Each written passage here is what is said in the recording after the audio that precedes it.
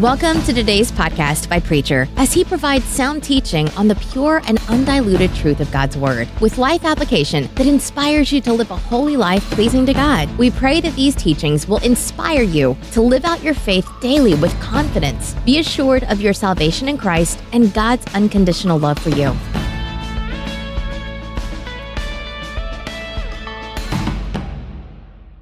Mark is saying a few days later, Jesus came back to Capernaum, and the news spread that he was at home. So many people came together that there wasn't any room left, not even outside the front of the door. Jesus was preaching the message to them when some people came, bringing him a paralyzed man, 4 of them carrying him. Because of the crowd, however, they could not get him to Jesus, so they made a hole in the roof right above the place where Jesus was. When they had made the opening, they let the man down, lying on a mat. Jesus saw how much faith they had and said to the paralyzed man, "My son, your sins are forgiven." Some of the teachers of the law who were sitting there thought to themselves, "How does he dare to talk against God like this? No man can forgive sins. God can. Only God can."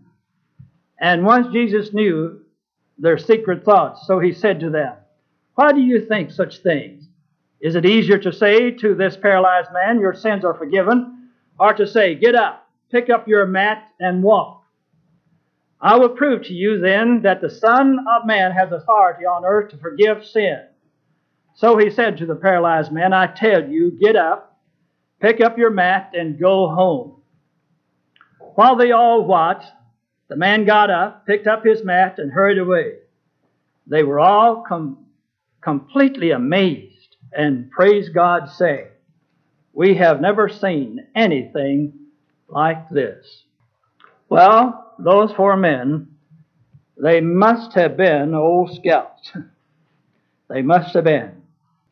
Because what happened and what took place, and they're working with this paralyzed man and with the Lord Jesus Christ, they were amazed and astounded at the fantastic thing that happened. And we want to think about that this morning. And if a good deed says one is a scout and is a good scout, certainly these 4 men would qualify. Especially in this day that you and I live in, when it seems to be the private person is the thing to be achieved. And so we withdraw behind our doors and the walls, and we close the rest of the world out. And we don't want anyone to intrude upon our privacy.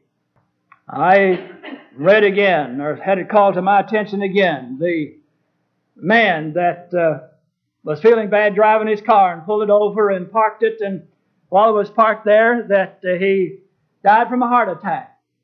But in his position in the car, looked like he was sleeping. And so the police had given him 4 tickets before someone had discovered that the man was not asleep, but he was dead. Now, we can understand how this could happen and why it happens, but even in trying to explain it and accepting the explanation for it, it still is a tragedy, isn't it? That we, in this modern society in which you and I live, that we have such indifference on our part. Perhaps Mark had in mind something like this when he told us this story about the Lord Jesus Christ and what happened. And I'll explain it this way. A friend of mine that I haven't seen for quite a long while, I saw him the other day. And I remember this friend a year or so ago that he walked with a great deal of hesitation. And he sort of shuffled his feet, really, as he went, uncertain about the way that he walked. And then I saw him here the other day, and he really had a snap in his get-along. He was really going along, and I said to him, "You really walking different now." He said, "Yeah, the reason I can walk different, preacher, is because I can see differently. I've had an operation," he said, "I can see as well as I did years and years ago. And so because I can see different, I can walk different." Perhaps if we get a better insight into the Word of God and what He's called us to do and what we're supposed to be, that you and I too will be able to live with a little bit more enthusiasm and have a little more zip and zang in our get along as we go about this business of living. Well, now let's look at these men. And let's look at this scripture. Here was the man that the scripture says, and Mark tells us that he was paralyzed. That means he had a loss of his motion, that he couldn't get around, that he was his natural motion had been destroyed. Think about that for a while. We're not told why the man was paralyzed. Maybe he fell off his old camel. I don't know. Or maybe somebody pulled out in front of him and his old camel ran over him and ran over him or something. But we're not told. But it's interesting to note, and I want you to keep your mind on the fact that this man was paralyzed. What does it really mean? And what does this man represent, really? Could this man represent our society? Or maybe our church? Or maybe a Sunday school class? Or a group of people within the church? Or maybe it means it could well be you, or it could be me. Paralyzed. From what? Paralyzed from fear, maybe. Afraid that if we do this and fail, though it seems like a good idea, that we'll be thought to be a fool. Or maybe we are paralyzed by pride. Or maybe, like Jonah, by hate. He didn't want to go talk to the Ninevites because he hated them. And he didn't want to go talk to them and tell them about God. Think of all the things that paralyze us today and keeps us from doing the things that we ought to do. Or you think about being paralyzed from indifference. Perhaps this is greater than any other one thing that we get tied up in. And we've been indifferent so long that we think that this is the way that we ought to live. And this is the way that it ought to be. And that we prize our comfort more than anything else and our happiness, and we will not sacrifice or give it up for anything.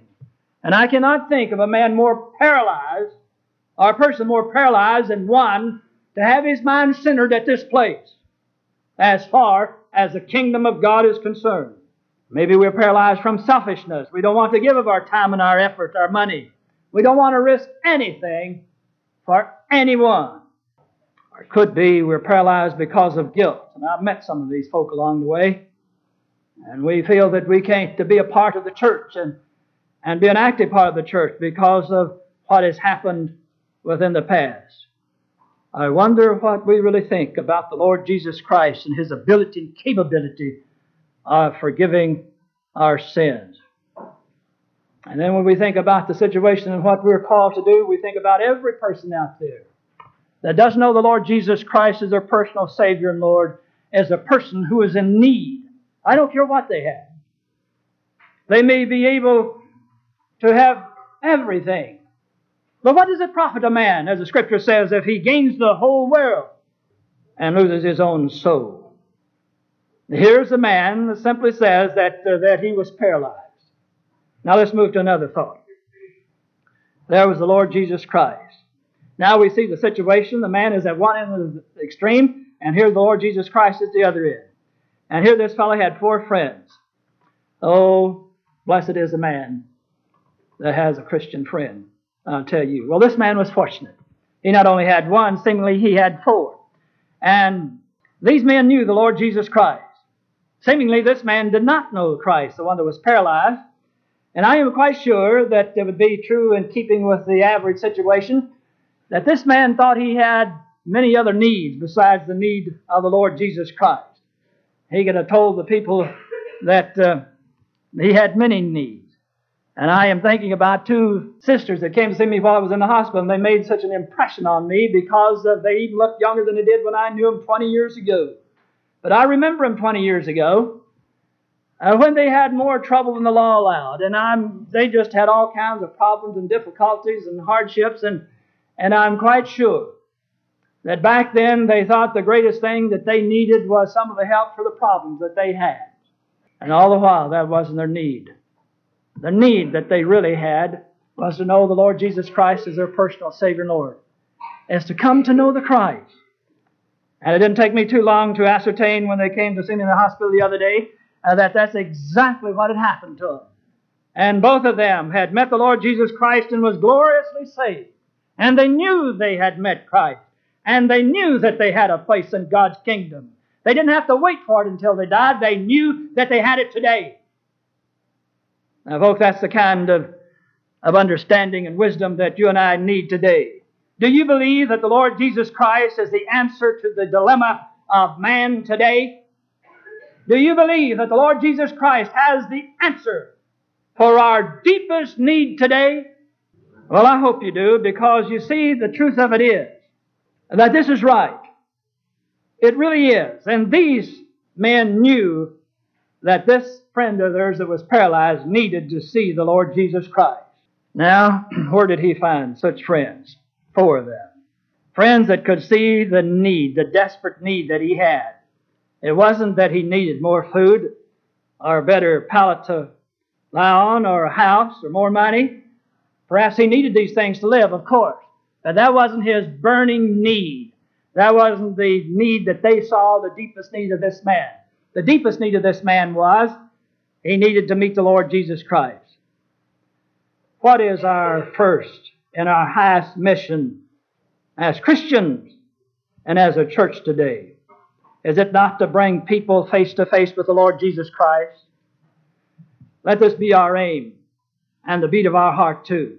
That whatever we do around here, whatever it is that we do as a group and as individuals, as we represent the Lord Jesus Christ and we are His church and the body of Christ, let it be understood without any hesitation, regardless of what it is. We only have one single solitary desire in mind at the basic level on which we stand, and that is to bring men and women face to face with the Lord Jesus Christ so that they can make an intelligent decision to believe and to trust in Him for salvation. That's what we're about, whether it be on the back of our lot or the front of our lot or here within the sanctuary. It is all the same. The dilemma of these 4 men of long ago, though, were the one and the same as ours. Oh, how modern the Scripture is. This is just as up to date as it has been printed yesterday or this morning. Look at the dilemma that they had. Their friend was totally paralyzed. Well, I've met a few people like that, though, that were walking around. But as far as the Lord Jesus Christ was concerned, and anything spiritual was concerned, they were totally paralyzed. How to get them to come to the place where they can be even in a place to hear the message of the Lord Jesus Christ and begin to understand something of what He can do. Paralyzed with indifference. How to get one to come face to face with the Lord Jesus Christ. Now look at the problem that they had. Not only was the man incapacitated, you know, it may not be a bad thing if you go by sometime as you talk to your neighbor instead of say, you come to church, and you tell your neighbor that, well, I'm going to come by and pick you up. I'm going to take you to church. I'm going to take you with me. Well, that's what these 4 men had to do. And then notice what happened. When they got over to the place where to see the Lord Jesus Christ, they couldn't get in. There was a crowd. Now, isn't that interesting? You know, dear ones, one of the things that block us from doing what we ought to do, you just listen to us talk. It's always the crowd. All people. They won't let me do what I want to do. I can't do it because of people. And you go all the way to the place where they say, well, I'm not going to go to church over there. There's none but a bunch of hypocrites go over there. They don't realize they're going to have to spend eternity with those hypocrites, I guess. Well, anyway. And then you see here said, well, I can't go to church over there because, that group is running, and this is doing that, and the other crowd. It's back here. What was blocking this man and his friends from the Lord Jesus Christ? It was the crowd. But you see, dear friends, let me say to my own soul and to yours as well this morning, that here again is an absolute truth. Now, we can use the crowd as an excuse and people as an excuse for us not doing what we ought to do. But let us understand the truth of the situation. If we do that, it is only an excuse, and it means that we have lost sight of our objective, and that being to worship the Lord Jesus Christ. Let us understand that we have lost all sight of our objective, and we might as well stay on this. If we have lost sight of the fact that it is the Lord Jesus Christ that I am serving, it is the Lord Jesus Christ that I am committed to, and it is the Lord Jesus Christ that I'm trying to get in touch with. And then the crowd takes their place in my life the way that they should. But they didn't only have a crowd to deal with, they had something physical to deal with. Oh, listen to us talk today.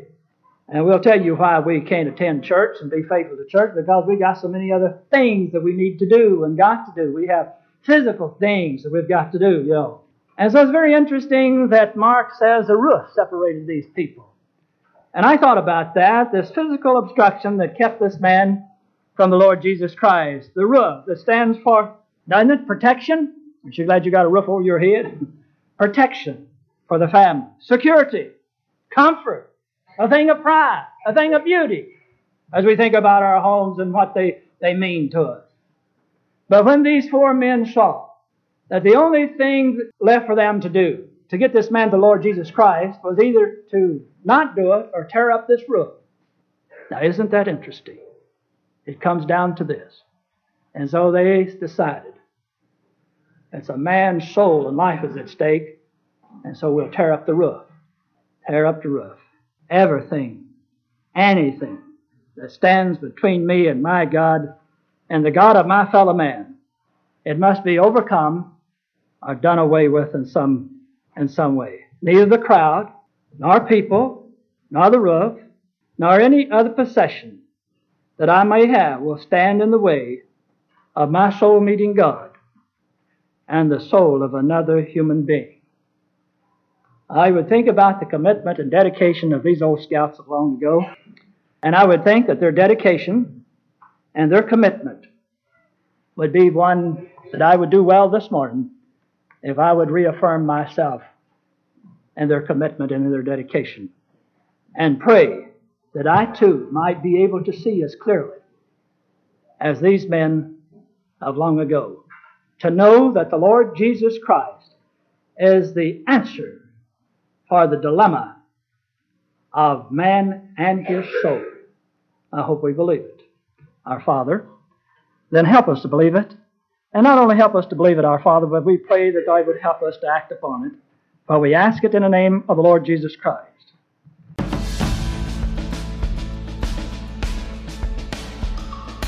Thanks for listening. Hope you were blessed. We pray the Holy Spirit will make you a doer of His words, finishing the work He started and making you more like Christ for the transformation of this world and preparation for heaven.